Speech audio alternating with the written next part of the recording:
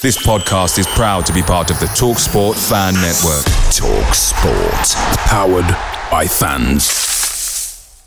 The TalkSport Fan Network is proudly supported by McDelivery, bringing you the food you love. McDelivery brings a top-tier lineup of food right to your door. No matter the result, you'll always be winning with McDelivery. Order now on the McDonald's app and you'll get rewards points delivered too. So that ordering today means some tasty rewards for tomorrow. Only via app at participating restaurants. 18 plus. Rewards registration required. Points only on menu items. Delivery fee and terms apply. See mcdonalds.com.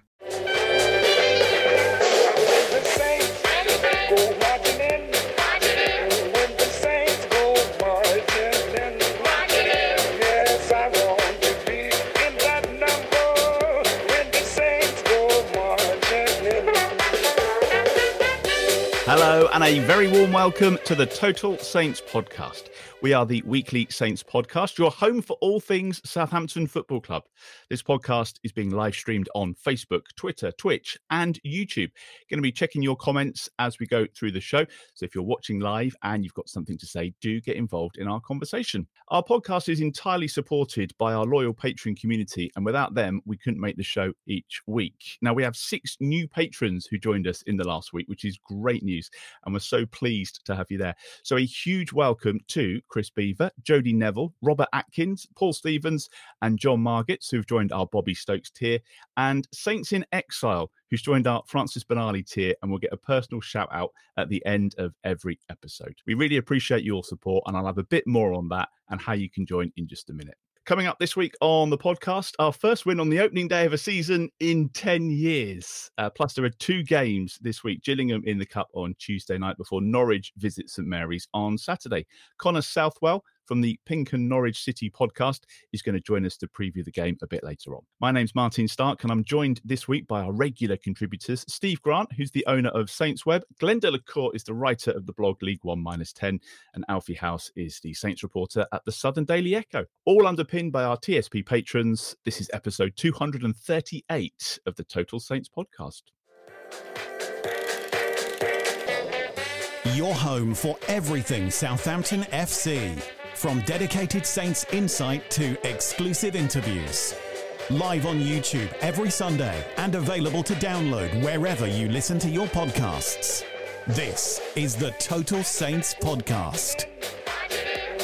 Now, before we kick things off, just one final shout out for our Patreon community. Their monthly contributions fully support the show, and we couldn't make TSP without their support. There are 4 tiers ranging from £5 to £20 per month. And aside from supporting the podcast each month, each of those tiers has different perks like access to an ad-free version of the pod, exclusive TSP t-shirts and merch bundles. There's the TSP FPL and access to some of our TSP events and much more. So if you've just joined, we'll be checking in on the FPL later in the season to make sure that you've all signed up. And if you want to get involved in supporting TSP each month, you can head over to patreon.com/Total Saints podcast for more details. All the links are in the podcast show notes and the YouTube description. So, on to the football.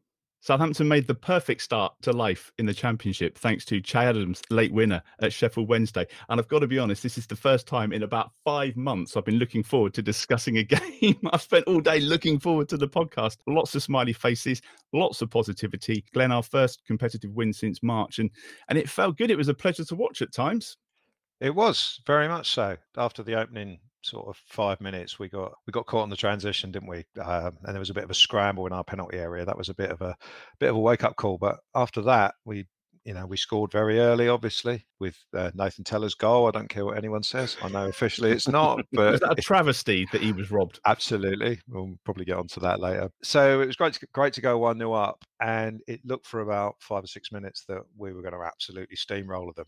We got to half time, it was still 1-0 because basically Sheffield Wednesday dropped it's like 4, 5, 50 yards one, wasn't it? They didn't show any ambition at all to get out of defence and just tried to stay in the game, which fair play to them, they did. So there was always that nagging doubt at half time that it would only take a set piece to get back into it, and sure enough, that's what happened. And that's something that we are obviously going to have to work on. We've got a new set piece coach coming in, though. What can you do when there's a geezer who's 6'8" or whatever that centre back is, because he's gigantic, headed it back. But there you go, 1-1, and you did wonder if we'd obviously been passing, trying to pass Sheffield Wednesday to death, and it had been going really, really well in that regard.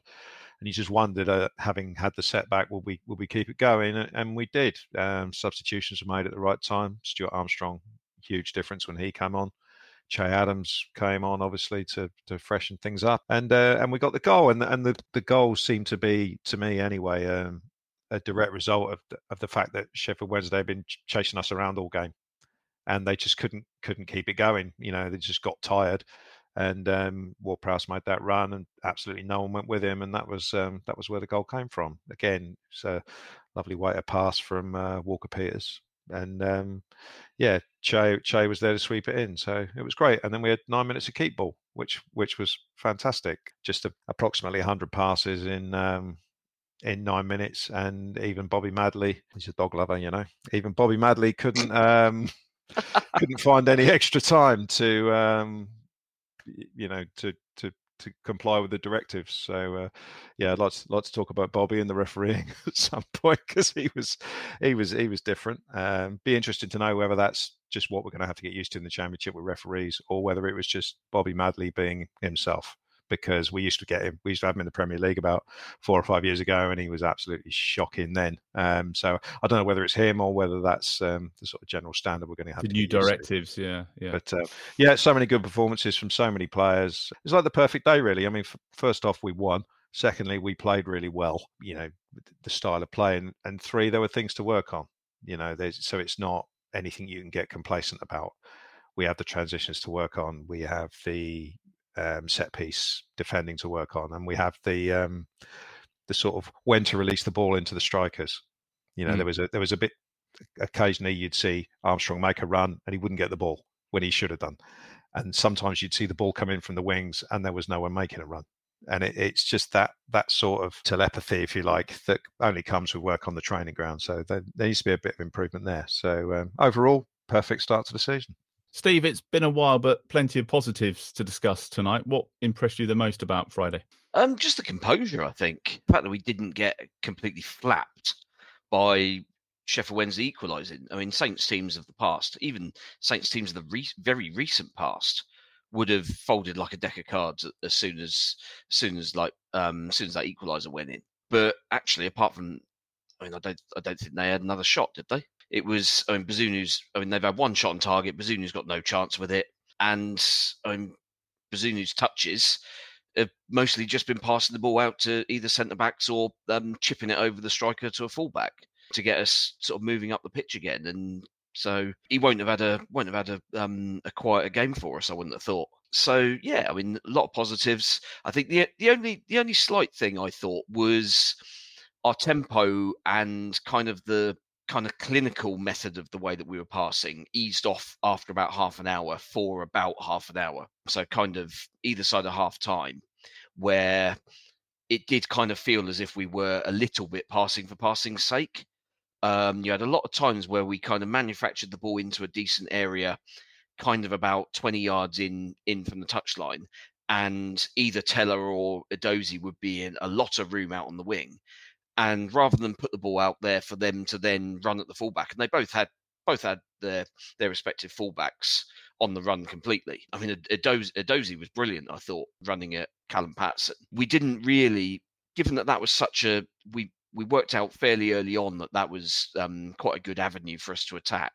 We didn't quite use it as much as I think I'd hoped. I kind of fully accept I'm kind of splitting hairs a little bit here, but that's what we're used to as well. but we will, at the end of the day, we will play against much better teams than Sheffield Wednesday. I think that's the brutal truth, and we've still only scraped that game 2-1. When given the dominance, there was a danger that that game ends 1-1, everyone's saying, "Oh well, this is typical Russell Martin team," and we'd have basically ended up with a point, having basically been camped in their half, but kind of replicating that scene from The Simpsons where Portugal and Mexico pass the ball between each other without going anywhere. So I think in many ways we kind of got away with it. if you're kind of being overly harsh. But at the same time, we've kept going, and as Glenn said, they were tired from kind of half-heartedly chasing us about. They sat so deep that they weren't really interested in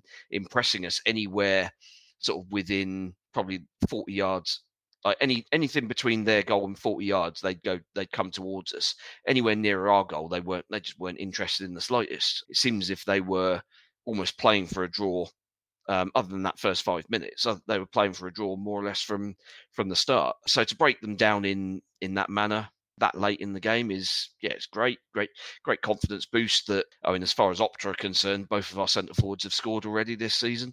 And I think just the performances of individuals were really heartening. I thought Smallbone was excellent. There weren't many passes from him in particular that you would kind of say were pointless. There was a little bit of to and froing in sort of late in the game where we were just trying to keep possession to run the clock down. But earlier in the game, almost all of his passes had a purpose. It was creating a different angle for somebody. It was passing through the lines to Alcaraz, who, I mean, this seems to kind of be his thing, that for 45, 50 minutes he's brilliant, and then he kind of disappears a little bit into the ether. Just a stamina thing, I think, that the club can work on. And the one thing that was very noticeable when Stu Armstrong came on, all of a sudden we had players that were happy to dribble with the ball as well. So Stu was dribbling through the channel, and then also had a Dozy outside him who also wanted to run with it, and that just gave Wednesday an extra problem to have. All of a sudden, you're then, not only are we just passing in front of them and around them, we're also using a bit of pace, because I mean it was something we identified previously, that they're quite a slow team. Apart from that guy they brought on as sub midway through second half up front, they didn't really run at us, and I think that was quite key for us, being able to keep them at arm's length. Really, they didn't pose any other than from that one set piece and the early little bit of a scramble. There were no alarms, and it felt like we dealt with him as well. Yeah, it was kind of worryingly comfortable and competent. Certainly unexpected, given everything that's kind of come before it. But I mean, let's not get complacent. Norwich on Saturday is likely to be a much harder examination. You'd think they looked okay by the sound of it on Saturday, and again, another team that went to the end with a late winner. So we'll find out in a second, because we've got somebody from the Norwich podcast coming on, so we'll be able to get his opinion on that. Alfie, that first half to me was evidence that the players have adapted pretty quickly to the new way of thinking. If I think back to the last time we played Sheffield Wednesday, there were a number of players that were involved in both games, but that was much better on Friday night. A really good example that they've taken on board what the new manager's trying to get across. Yeah, and I think I've got to apologise first of all, because I don't know if it's the shock of winning a league game or just seeing Southampton play so well, but I've come down with quite a bad cold. I think it is just a case of complete and utter surprise, because it was so good, like you say. It's only been 4 or 5 weeks. But Steve made the point that I wanted to make, actually, and it was, I do think that late winner was really important, not for within the club, because, Russell Martin, Jason Wilcox, they weren't going to be concerned if they drop that game 1-1, because they know it's going to happen at times. They're going to dominate teams, and they're going to miss the final touch and not get the points. But for supporters who travelled with over 3,000, really good all game. What you didn't want to see was a continuation of what we saw at Russell Martin Swansea a lot of the time, and that was 80% of the ball, record-breaking passes, but not actually win the match. So it was a really big moment, I felt. But yeah, I mean, so many good performances. Will Smallbone, I'm very proud to be a member of the. I've said Will Smallbone should be playing for a long time club, and anyone who doesn't believe me, go back and check what I've said on Twitter and whatnot. I've said that he will be playing, and he should be, and I'm really pleased for him. I think he looks excellent, and it's almost like when Romeo Lavia leaves for 40-50 million this week or next week, you don't really need to replace him. I'm sure they will in terms of a body in some way, but Will Smallbone will have that role now for the rest of the season, and a load of players just showed themselves as a level above as well. I mean, Kyle Walker-Peters we haven't mentioned. But he was absolutely phenomenal, clearly too good for the Championship. Long may that continue. I'm not sure it will. And I want to say about Jack Stephens as well, because Russell Martin said in Turkey that a player is going to look a lot different to how they did last season, the season before in Jack Stephens' case. And I thought he did, a few passes I think he put astray in the first sort of 30, 45 minutes. And I think there was actually the first 5 minutes, the carnage that ensued that should have seen Wednesday go ahead was Stephens misplacing a pass, if I'm not wrong. But he was unbelievable in the end. I felt the way he brings the ball forward, so brave on the ball, just really progressive. And it's nice to see it all come together so quickly. But as Steve and Glenn have mentioned, there's going to be a lot tougher opposition than that. And there will be games where they have 75-80% of the ball and they lose 1-0 or draw 1-1. Let's talk about Teller and that goal then, Glenn. No doubt in your mind, but Opta, whoever they are, seem to think that actually that was Adam Armstrong. Yeah, I mean, one of the things that drives me nuts in football, to do with the administration of football, is inconsistency. So, if that had been if Adam Armstrong had been a defender, would it have been given as an own goal? No, because it was on target, and end of story really. Yeah, Teller's hit it. I saw it on I was watching on the telly. I saw it on the first replay that it had flicked off him, but. No, I think it's insane to give a goal to a player who's basically trying to get out of the way. He's not looking. He's got his eyes shut. He tried not to get smacked in the face. And I did think it was funny when you watch the following, another replay. He actually wheels away to try and claim the goal, but all the players have run to the guy who's actually had the shot. So. No, I mean, at the end of the day, it doesn't matter. But it would have been with the noise going on around Nathan Teller, that rather pathetic effort from the campaign, Burnley. the social media campaign. Just embarrassing for them. I think it would have been nice to have had Nathan Teller's name on the score sheet after 6-7 minutes, whatever it was. But no, it is what it is. They've given it to Adam Armstrong. He's 2 goals in 2 games now, isn't he? After Jordan Henderson gave him the ball against Liverpool tail end of last season. So maybe we don't need another striker after all. 18-4 in the Championship for Adam Armstrong. Marvellous. Dying to dig that one out, haven't you? Steve, I tell you what, I think I was surprised with for just the one new signing really in the starting 11, which is Ryan Manning. The rest was kind of the loanies coming back. What did you make of Ryan Manning and everyone that had been out on loan last season coming back in? I know we've spoken about Smallbone and Teller, but impressive stuff. Yeah, I mean, ultimately, Smallbone and Teller were playing at this level last year, so they know the requirements. They know what it takes to win games of football in the Championship. So I think leveraging that experience makes a whole lot of sense. And ultimately, realistically, they're both going to be sticking around. Burnley don't seem to want to pay more than a couple of pies and a whippet for their best player for last season. Apparently 20 million quid in the Premier League. That's not what they're about. So I don't think Teller's going to be moving anywhere. So yeah, build the team around the likes of him. I think for this season, he's going to be getting plenty of opportunities to score. Especially if the fullback lets him cut inside 4 times like he did on Friday night. Yeah, Stevens was very good. And I've said this before, that he's a really good organizer of other people.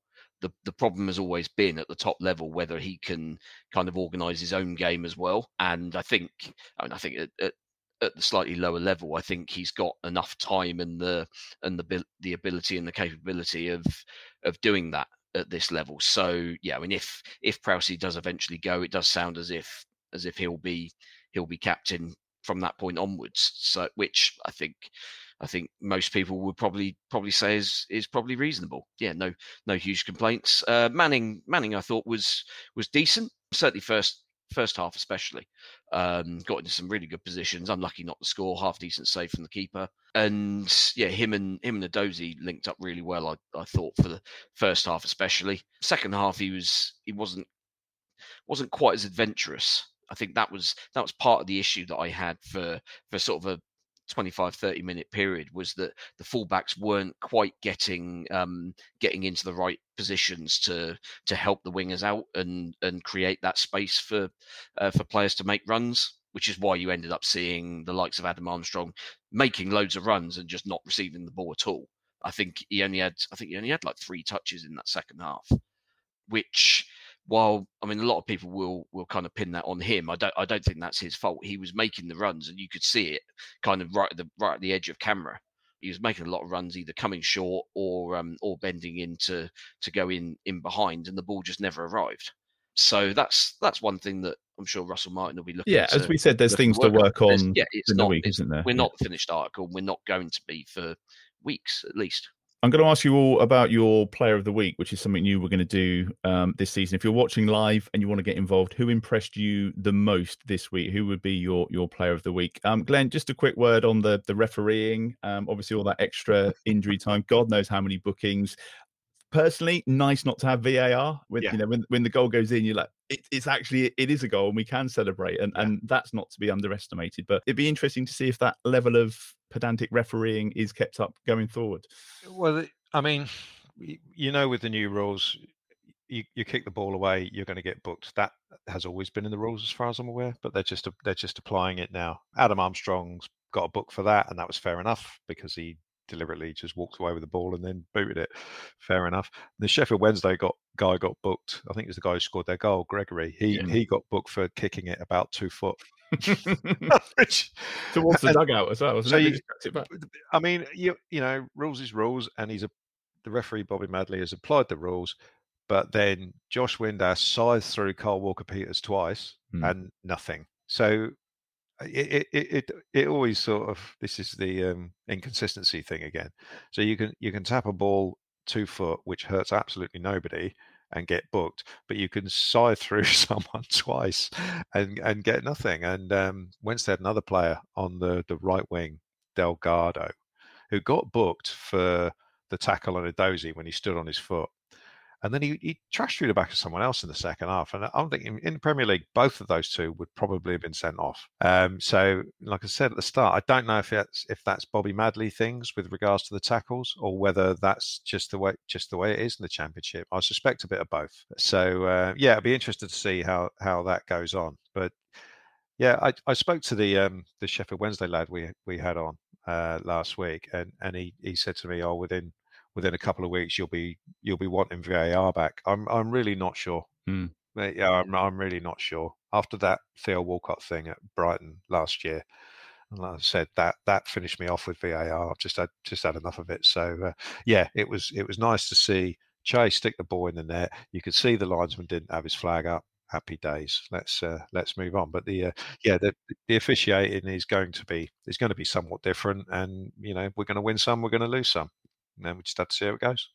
Well, just before we move on to preview the Norwich game, I'm going to ask you for your player of the week. Alfie, who impressed you the most this week, either in the build-up to the game or on Friday night itself, if you had to single one person out? I think there's probably a couple, but I mean, I think most people will probably say Will Smallbone, just in the sense that he had more touches of the ball than anybody else, more passes. I think he played 146 passes, put 4 of them astray.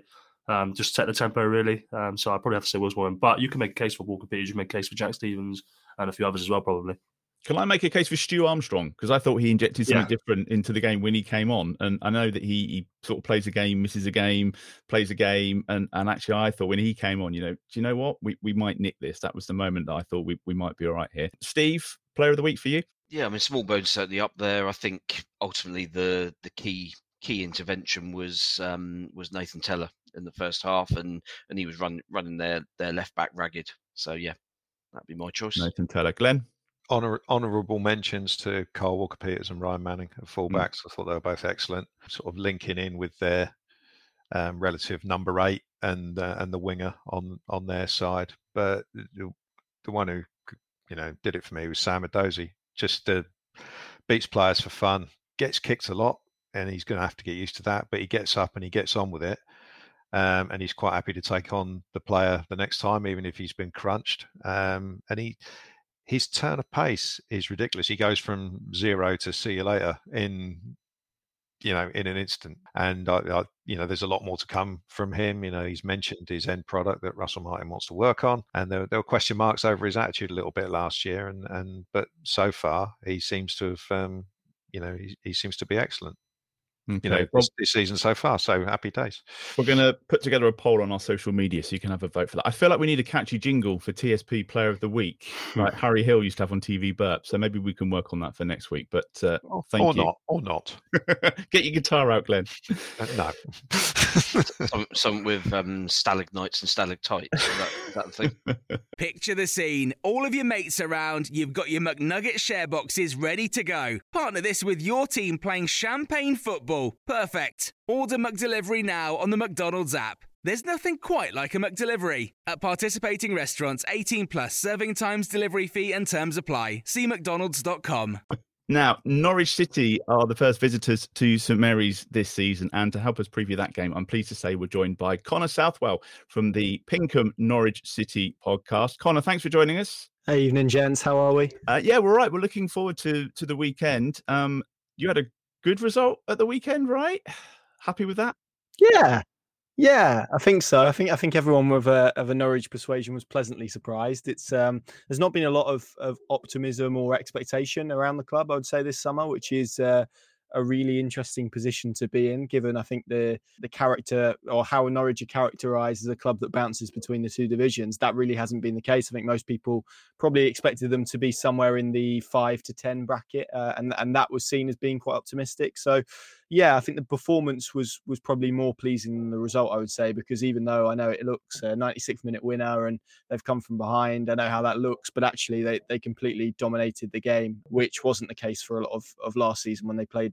When they played, so yeah, I think there's a lot to be positive about, but it feels like this weekend is probably a bigger and maybe even truer test of where they are in their progress. Tell us about the summer business. Were you not happy with what was done over the summer, or are you thinking, it's pretty much as we expected? Yeah, it's been a bit solid, if not unspectacular, I think is how I'd describe it. I don't think, Ashley Barnes, Shane Duffy, maybe even Jack Stacey are players who you look at and they really get the pulse racing. I don't think they are those type of players, but Norwich have tried to go down a different route. They kind of, if they faced adversity last season, they really wilted. They were unable to adapt and struggled when they came up to some sort of resistance or challenge. So they've tried to bring in some more experienced players to help manage those situations and to try and get them through things a little bit more. And that was showcased a little bit. There was a moment in about the 89th minute, Aaron Connolly came on and knocked the ball past Shane Duffy. And last year, the Norwich man wouldn't have been willing to take a yellow card. Shane Duffy was just willing to clip his legs on halfway and concede a free kick. So it's a change of approach, a change in direction, and I think everyone is a little bit intrigued as to how that looks. But yeah, it's a good start and a good base that they've got off to yesterday. And Alfie, no disrespect to Sheffield Wednesday, but do you think this is kind of like the first proper test of where we are? Because this is going to be a different game than the one on Friday night, the opener. Well, I think it's a different test. I think, to be fair, going to Hillsborough on a Friday night was a relative test. I thought Sheffield Wednesday were somewhat organised. They were pretty. They didn't fancy pressing. They let Southampton have the ball, and that was why those numbers came. But I don't know much about Norwich. Connor's the man to ask. But yeah, he's absolutely right with that perception of they're the team that you'd always think would be in the top 6 or top 10. So I think with the home crowd, that goal by Cherms would have done them a lot of favours. I think Saints will have a lot more time in the first half now. There won't be as many waves to get the ball forward when it is being played around the back in the 30th minute and it's still 0-0. So I think that it's a game that Southampton should win. I think it's a game that Russell Martin will expect his side win, to be honest with you. I think it might be tough, but you probably want to start your home season well. We've had a few good games over the years as well, Steve, haven't we? There have been some good encounters. Yeah, my particular favourite was actually the Johnston's Paint game where Grant Holt threw himself on the floor in the 94th minute, only to turn around and see that we'd stuck in a injury time equaliser right where he should have been defending, and we went on to lift the trophy. That was my particular favourite, but I think I would imagine most 13 years ago now or something. God, yes, 2010. Going back further than that, we've had some ridiculous games with Norwich. We had the 4-3 the year we went down in 2005, where Henri Camara scored about 3 minutes from the end. But that game was mental. It was 3-3 at half time. Neither side could defend to save their lives. And as it turned out, that was basically the problem in sending both of them down to the Championship. And then, the slightly older amongst us will remember 94-95, where Ken Moncal in the last minute pops up at Carrow Road for a 5-4 win, which was equally preposterous. So yeah, there's usually goals in the games between the two sides. Yeah, it'll be fascinating to see what Norwich try to do away from home. David Wagner has kind of given the impression before that he's the sort who away from home will be quite pragmatic, and it'll be interesting to see how patient we are, both the team and the fan base, with kind of passing sideways and trying to go back around the other side and trying to make sort of make space in different ways before, as Alfie said, before someone's shouting, get it forward. Mm-hmm. But Ashley Barnes will score because Ashley Barnes always scores against us. But other than that, I think, as has been said, realistically coming down with a Premier League squad, you've got to expect to win your home games. And unfortunately, while Norwich have now got out of the sort of yo-yo effect, so they don't have that sort of we'll just go again and we'll win the league again now. That sort of belief that they must have had every time they went down in sort of recent years. But that seems to have kind of been sapped away largely thanks to Dean Smith. And I think it's a rebuild job for Wagner, and he's not, by the sound of it, he's not overly popular. I don't know. I mean, Connor will be able to say whether that's fair or not. But he seems to have been one of those managers who was really, really successful in one place, and now everybody keeps giving him jobs, which he doesn't quite stand up to. So yeah, it'd be interesting to see how they set up. I'm not convinced this will necessarily be one of those high-scoring thrillers, though. Is it still? Is that a fair assessment, Connor? I mean, what are the expectations for the season? Is there a little bit of maybe we will, maybe we won't, maybe not as confident as you have been before in the league? Yeah, I'd certainly say that's the case. It's really interesting because I think you've got this weird juxtaposition between maybe people looking at it and feeling that they should be a top 6 side, and maybe there being a reaction if at some stage they fall away from the top 6 or whatever. But I think actually there's a lot of grounded people, I would say, who maybe feel that it is going to be a case of maybe trying to get as close to the playoffs as is humanly possible, and that is a realistic objective. So it's really interesting what's happened at Norwich over the last 12 months. I mean, for you guys, it's an interesting one because I think you should look to Norwich and look to Watford for exactly how not to approach the Championship, as was the case last season. And I would say Steve is pretty spot on in a lot of his assessments there. Dean Smith completely eroded a lot of the feeling and a lot of the goodwill that was built under Daniel Farke over a long period of time. And there was a load of issues there which would take far too long for us to delve into. But yeah, and on David Wagner as well, I'd say the jury's still very much out. They kind of ended the season with 1 win in 11. They finished 13th. For a side that's just come down from the Premier League and had aspirations that were set by the club. Dean Smith came out and said, it'll be all right, we'll finish top 2. And it was the case that they made when they changed the manager as well to try and push and get promoted. They would argue they were in the running for the top 6 until the penultimate game of the season. I would suggest kindly that anyone who watched Norwich for a prolonged period of the season would tell you that wasn't the case. So I think it's a really interesting place that they're in at the moment. I think the best way to describe it is it feels at the moment like it's teetering a little bit, which is why yesterday was so important, because I think fans are basically waiting to see what way it falls now, because if it goes positive and it looks like they're a top 6 outfit again, then I think a lot of the fans will get behind David Wagner and what he's trying to do, and that will buy him some time. If the performances aren't there and we see a lot of what we saw last season, I would probably suggest that he won't last very long. So it's a really interesting position that they're in at the moment, and the expectation and the range of expectations are really interesting. Is it one you're looking forward to on Saturday, Glenn? I mean, we've had some great games against them. Yeah, I'm very much looking forward to it for the simple reason it's a massive game for us, because our home form has been woeful since about 2016. It took 2017. It's been awful. You know, they're really, I mean, what was it, 2 home wins last season?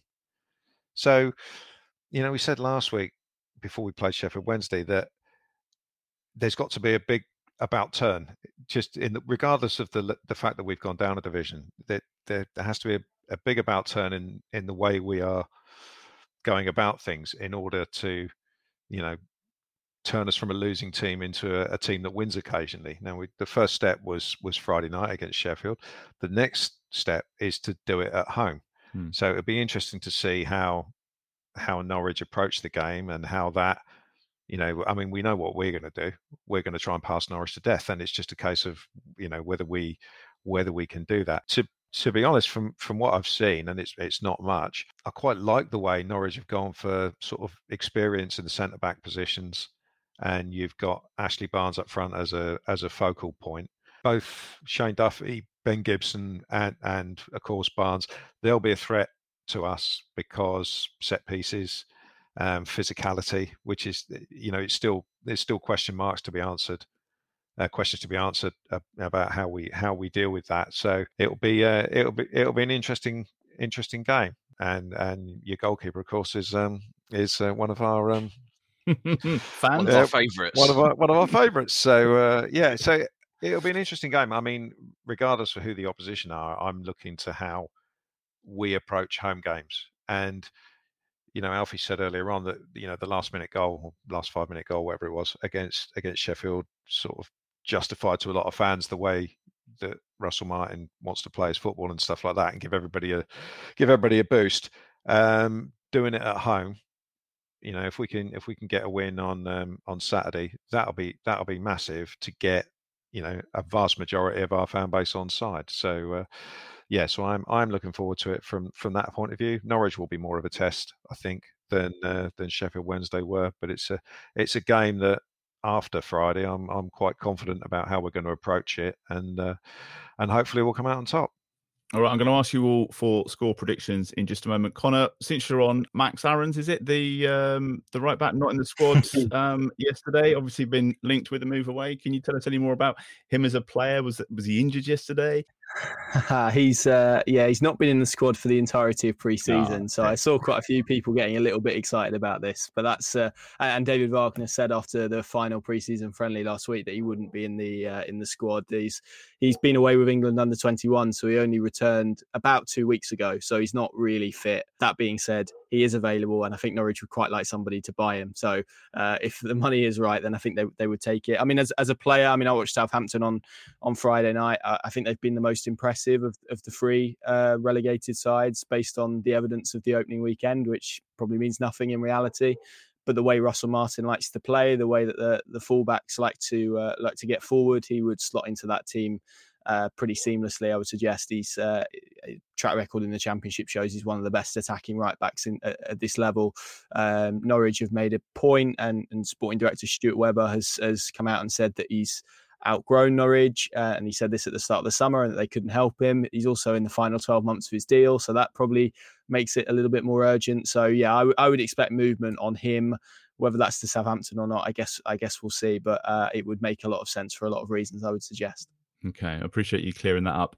Let's go around the screen with the score predictions then for Saturday. Steve, I'm going to come to you first, please. I think we'll back up Friday with an identical score, 2-1 win. Okay, Glenn. A little bit more optimistic. I'll go 3-1. Okay, Alfie. Yeah, I don't think a clean sheet is quite there yet, so I'm going to go 2-1 as well, if that's all right. I'm going to stick a 2-2 draw because I kind of agree about the clean sheet. I don't think it's quite there yet, but 2-2 for me. And Connor, score prediction from you. We won't hold you to this. We won't tag you in everything. I kind of feel like I've got to be positive because I'm representing Norwich. So I'll go. This maybe isn't. I'm going to contradict myself. I'm going to go for a 1-1 draw and sit nicely on the fence. That seems like a nice place to be. So yeah, Norwich to score on the counter. All right, that's been really insightful. So thanks for coming on. And if it's all right with you, we'll catch up again later in the season. Lovely stuff. Thanks, gents. Good to see you all. All right. Cheers, Connor. Take care. Cheers. Connor joining us here to preview the Norwich game. A couple of other bits before we finish. We need to preview the Gillingham game as well. I mean, EFL Cup first round South, I think is how they've labelled it. I mean, tell me you've been relegated without telling me you've been relegated. Last year it was all about beating Man City and reaching the semi-final. And this year it's away to League Two Gillingham on a Tuesday night. Glenn, what are you expecting from this one? Just a chance for some players to come in and get some minutes? Absolutely. I mean, the priority this season is to get promoted. We're not going to win it. We're not going to win the Carabao Cup. I'm not saying sack it off, but I am saying don't play any of the players who you want to play in the league on Saturday if you can avoid it. I mean, Russell Martin's made mention of the very obvious thing that we have a lot of players. We have too many players, so I wouldn't anticipate anyone who started the game on Friday to play. So just off the top of my head, you got James Bree, Lianco, Lavia. Yeah, Lavia. That was an interesting one. Charles Gineppo. Oh yeah, yeah. Amo Amoyor, Kamari Doyle, Sekumari. Got loads of players. I don't know if Sekumara's fit, but there's lots of players who could do with 90 minutes. And surely Bazunu still plays though, because you can't try and play. We can't try and play this style with Alex McCarthy in goal. Surely, it's just madness. I know it's only Gillingham, but for a giggle. Oh, maybe I'd be very surprised if Bazunu starts. I'll be honest. I think McCarthy. Yeah. Or maybe play Jack Bycroft or whatever. One of your arguments last week, Steve, about when we talked about the Bournemouth game, you were saying about the players need to get used to this Saturday, Tuesday. So maybe there might be a few more players that come in, because this is going to be the pattern for the next 9 months. Yeah, quite possibly. Yeah, I mean, I think Russell will take a more pragmatic approach that it is League Two opposition, albeit League Two opposition who have thrown a little bit of money around in the last 6 to 8 months or so. So they're going to be no mugs, and they will be very physical. That make absolutely no mistake about that. So that's probably a game for Lianco getting wound up by somebody. And I'm entirely here for it. That'll be great entertainment. And it's probably one to. I mean, I'd be amazed if there's not at least 7 changes. You might even change you could make a case for changing the whole 11. I'm not sure I'd quite go that far, but you could certainly make the case for it. Alfie, is it a case of anything but extra time for you, really? Yeah, that is the case, isn't it? Yeah, I mean, it's already there is no extra time. Is it straight to penalties? Straight penalties, I think. Oh, well, that's something, I guess. So, what are your thoughts on Tuesday? Yeah, I think it depends on the fitness levels of a few of the guys. I think Glenn sort of alluded to, because Sekou Mara you'd probably have over, because I think at this point, Che Adams is probably going to start on the weekend. Adam Armstrong probably on the bench, but you don't want to make Adam Armstrong play again. So if Sekou Mara was fit, you'd like him to play, but he might not be. So same with Don Ballard, who's obviously back playing now, but hasn't really had a chance to play with the first team at all during pre-season. You would have earmarked this as a game where he could have potentially got 50 minutes, maybe 60, 70, or just off the bench. Jayden Magoma will probably come in. I'd like to think, because Juan Larios and Romain Perreault, you'd love to give some minutes to, but we don't actually know how fit they are. So if Romain Perreault's fit, then he'll play. But yeah, I think it's just about who actually is there. Because again, Omar Belakotchap hasn't played. He still exists. He's still a Southampton player apparently. Campbell Dean's still a Southampton player. We haven't seen him at all. So if these guys were all fit, you'd have all of them starting. You'd see loads of players. They'd have a chance to get their seasons going. But I don't know how many of them are actually available. I'd like them to get through the cup. To be honest, I know it's only the Carabao Cup. I think you want to win matches. I think the one thing that Ruben Sellers did last season was, when he lost to Grimsby in the cup, in the FA Cup, and it was a chance to build momentum. I know that people said it was only Grimsby, but look what happened after that. He lost to everyone. That's true. That's true. But look, he lost again on Saturday. Yeah, it's useless. And you want to win football matches, you want to win games. So yeah, I think for me it depends. I'll be very interested to see the team, just because it will tell us who's actually fit and who isn't anywhere near being ready. And you've still got players learning a new system, so it's another chance in a competitive environment to get the players just averse with that system and getting them used to it. So yeah, as you say, all eyes on the lineup really. A couple of other bits I wanted to chat about. Just Jack Stephens signing that new deal, Steve, 2-year extension. Everything that Russell Martin was saying, I know we kind of touched on it earlier, but you think maybe future captain, and nice to see somebody, the first person coming out and actually saying, yeah, I'm here for the fight. Someone who actually wants to be here, which is always a plus point when you've just been relegated. Yeah, I mean, I was quite surprised that Bournemouth didn't kind of firm up any interest in him, because he seemed to be very popular there. But then you kind of also look at it and think, well, Bournemouth still shipped 60 goals again last season, so maybe the Premier League level isn't quite for him at the moment. But if he does well this season and we go back up with a bit of momentum, then maybe he's a first team regular again, and kind of things change a little bit for him. But he's clearly got good leadership qualities. He's popular in the dressing rooms, popular among the fan base for the most part. So yeah, it's a good sort of feel good story for the club, I suppose. A lad who's been in the club for a long time now, committing his future, albeit only for an extra year to the one he was already committed to. But yeah, it's good to get one over the line, because I mean, a player who's likely to be playing every game this season, you don't want them in a situation halfway through the season where their contract's running down and you don't quite know what their commitment's like sort of long term. So at least nailing him down for the next 2 years gives us a bit of security there. And we can now move on to potentially similar deals for other players in the same situation. Yeah, I think Nathan Teller and Will Smallbone should be two of those players that they should be looking to, if they're not already, to give a new deal to be fair. Like you said, the academy coming through, that feel-good factor of having your own player who actually wants to be here, if they can get those two signed up as well, I think that'll go down really well. Glenn, the Salisu thing we touched on last week, I think that was confirmed this week. But Seletar Sarr, the other one who joined Lyon on a season-long loan, although his Instagram post would make you think that he's not coming back, it was very Bednarek-esque. It's an obligation to buy, I think, isn't it, at the end of next season? So it was a financial fair play loan deal that they'll basically buy him next summer.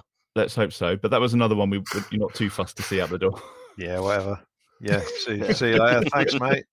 Thanks for your contribution. Thanks for trying. Yeah, couldn't get in a team that was getting smashed every week last year. I'd still love to know why he got left out by Celeste completely. I'd still love to know what happened. There was obviously something going on there. I mean, the guy's got to look at himself. He's fallen away. Was it in the Euros? Whenever it was, he was touted as being the next big thing, and he tipped for a £50 million move and all that. Very close to joining Liverpool on deadline day. All that sort of ago. Yeah, all that sort of. That would have been amusing, wouldn't it? Being the next Dejan Lovren or whatever. But it just hasn't really happened for him, has it? And he's ended up getting relegated. He's gone back to France, and I mean, it's a shame in one way because I think he would have been an asset this year, but I think he would have been up there with Alex McCarthy in terms of passing the ball across the back four and all that sort of stuff. So no, not bothered. I just hope that we haven't made too much of taken too much of a haircut financially on getting him out the door. But such is life. If that's the case, sometimes as we know, we've still got a couple of mistakes hanging around that we're going to have to sort out one way or another, and sometimes there is no other way but to pay the money and get rid of them. We've had a few over the years. Alfie, are you expecting a busy week? I know, obviously, Tino to Newcastle was photographed at the game yesterday, so we'd expect that to be confirmed, I guess, early. And a new goalkeeper coming in, perhaps, although not to challenge for the number one shirt before we will get carried away. Yeah, Russell also did hint that I think they might do something in terms of replacing Tino pretty quickly as well. So we may see that, whether that's Max Aarons or somebody else. And Joe Lumley, I think obviously not somebody I was overly familiar with. Did a bit of research once I was told that was happening, and the reviews from his former supporters are obviously not necessarily gleaming. The highlights package isn't brilliant, but he won't be somebody who's sounds perfect. He's not somebody who's going to be challenging. You'd like to think that's a cheap deal to get a third goalkeeper in, or even maybe a second goalkeeper, depending on what happens with Alex McCarthy. But Gavin Mazzuni won't be too threatened by that one. Okay, maybe a busy week ahead then. Before we finish tonight, I just want to spend a couple of minutes. We've seen the opening round of fixtures by and large, so I just want to discuss between the four of us who we think our top three will be in the league. Who have we most been impressed with, and who hasn't impressed us, I guess, who have we been most disappointed with just after the first game. So I'm not going to hold you to it, but having watched the first round, knowing what's going on, Glenn, who is your tip for the top? Do you think it will be us? Are we going to be up there, or do you think we might get pipped at the post? There's no reason why we shouldn't be up there. I mean, we're going on 90 minutes of everybody here, or 105 minutes with the new timekeeping directive. Yeah, obviously we're going to be decent. Leicester are going to be decent. Leeds are going to be decent. The three relegated clubs, as you'd expect. Of the others, I mean, Plymouth are a team with momentum coming up from League One, so they might have a good season, but I don't think they'll be seriously challenging the top places. It's hard to say. Middlesbrough were good last year, but you don't know if they're going to be this year. They lost at the weekend, so no, it's kind of hard to tell. Watford might do, but they're such a ludicrously run club. Who knows what's going to go on there? I kind of completely lose interest in. I lost interest in Watford when they were in the Premier League because it just seemed pointless trying to analyse a style of play or lineups or whatever. So I assume they're still the same. And there are a couple of teams, probably 4 or 5 teams that you watch the highlights and it's just garbage. And this is why we need to. We don't want to sink down to that level. So while we've got the advantages of having as many good players as we have and the parachute payments and all that, we need to get out of this league before we sink down to the level of some of the sludge that's down that's going to be in the bottom half. And from what I saw, Sheffield Wednesday probably won't be down there even. I think that I saw 3 or 4 teams who looked obviously worse than Sheffield Wednesday. So whilst I think they'll be bottom half, I don't think they'll be based on the one game I've seen, I don't think they'll be in the bottom 3. Steve, who are you tipping for the automatics? I mean, Leicester's attack, I think, is the best in the league. Even though Vardy was dreadful today, they've got so many options there. Yeah. That I think, even though their defence is absolute garbage, and I mean, Yannick Vestergaard is now getting starts for them. I mean, how has this happened? That literally the single scapegoat for everything bad that has happened to Leicester City Football Club in the last 2 years, it's all been on him apparently, and now he's starting in their first game down in the Championship. That's mental. And him and Wout Faes alongside each other. I mean, just Keystone Cops. It was mental. If Coventry were even vaguely clinical, they'd have been 5-1 up midway through the second half, and the game would have been done and dusted. But as it is, we're in the Championship, and bad defences get let off the hook time and time again. So I think Leicester will be there, unless suddenly they lose a raft of players. Yeah, Dewsbury Hall, who got both the goals, he's been linked to quite a few clubs. I don't know why particularly. Well, he's a weird one. I mean, he was good today, but he was dreadful last season. Yeah, it's just. Do you think Leeds will be out there, Steve? Because I think I quite fancy them. I'm convinced. We've got a manager that knows what he's doing. Well, does he? He again feels like another one like David Wagner and Dean Smith and all these others who have had good spells in clubs where they've got the right conditions for them and everything kind of falls into place, and yet they go elsewhere and they're rubbish. Farke was terrible at Mönchengladbach last season. They were delighted to get rid of him, and I think Leeds' transfer business this summer has been odd in that rather than actually holding out and selling their top players, they've just sent most of them out on loan. It wasn't their choice. They had clauses in their contracts which meant that if a loan offer came in, they had to accept it. Oh, really? That was a Victor Orta masterclass, I believe. Nicely played. So yeah, I mean, you don't know what that Leeds side will look like come the end of August, similar to us. But I think I'd probably back us a little bit more to replace the outgoing players better than they might. So yeah, not sure on Leeds. Mill will be there or thereabouts. Coventry looked good today, I thought. Other than that, Sunderland? No. Lost today. Ipswich, yeah. Actually. Ipswich are another one that are coming up, aren't they, with that momentum behind them? Yeah, Ipswich have got a bit of us about them in terms of 2011. They're going to spend all their budget on Adam Armstrong. Well, possibly, but they've got a bit of momentum. They've got a manager who's got a system that gets the absolute best out of those players, and a squad of players that just fits it perfectly. I think they've been very smart in the transfer market, and yeah, Kieran McKenna looks like he's got something about him. Yeah. So yeah, I think the manager at Plymouth as well. Yeah, I think Ipswich should be top 6. Plymouth comfortably mid-table. They haven't got the resources that Ipswich have. Yeah, Wednesday will probably be hovering a little bit, but they'll probably stay up. Rotherham be garbage. QPR are done already, really. I mean, Jesus. Getting booed by your own fans 20 minutes into the first game of the season is never a good sign. It's not great when you have to apologise for getting stuffed in a pre-season friendly, is it? Yeah. So, Alfie, just your call for top 2. Just, I mean, who are you? Anyone impressed you over the opening weekend? Yeah, there's not much more I can add than what Steve and Glenn have said, really. But I'll make a quick prediction. Top 2, I'm going to say Leicester win the league, Southampton second.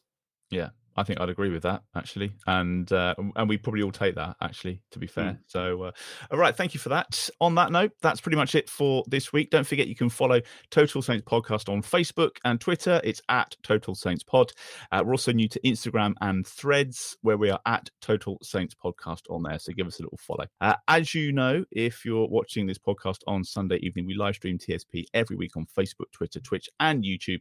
So if you're watching on YouTube, don't forget to subscribe to be the first to see all of the new videos. And we love hearing from you throughout the week. Let us know who you think your top 2 will be come the end of the season and your predictions for the weekend too. You can drop us a DM on any of the socials, or you can email us at totalsaintspodcast@yahoo.co.uk if you've got something to share. We're also on Patreon, as I mentioned at the start. That's where you can support the podcast with a monthly contribution. Just visit patreon.com/Total Saints Podcast. Those 4 tiers on there I mentioned, ranging from £5 to £20 per month. and each of the tiers comes with different perks, including the weekly shouts for those patrons in our Franny Benali and our Mick Shannon tier. So thanks as always to Dave Melton, Mark Atkins, Matt Hall, Andy Hollis, Anthony Thompson, and now Saints in Exile as well in the Francis Benali tier. And also to Colt Baker, Dave Ernsberger, Ed Busy, Nick Higston, Phil Cook, Matt Rose, and Nick Reed in our Mick Shannon tier. Cheers, Steve. Thank you, Glenn. Thank you, Alfie. Thank you for watching. Thank you for listening. Thank you for your comments. And we'll see you again next week. Away days are great, but there's nothing quite like playing at home. The same goes for McDonald's. Maximise your home ground advantage with McDelivery. Order now on the McDonald's app. At participating restaurants, 18 plus serving times, delivery fee and terms apply. See mcdonalds.com. This podcast is proud to be part of the TalkSport Fan Network. TalkSport. Powered by fans.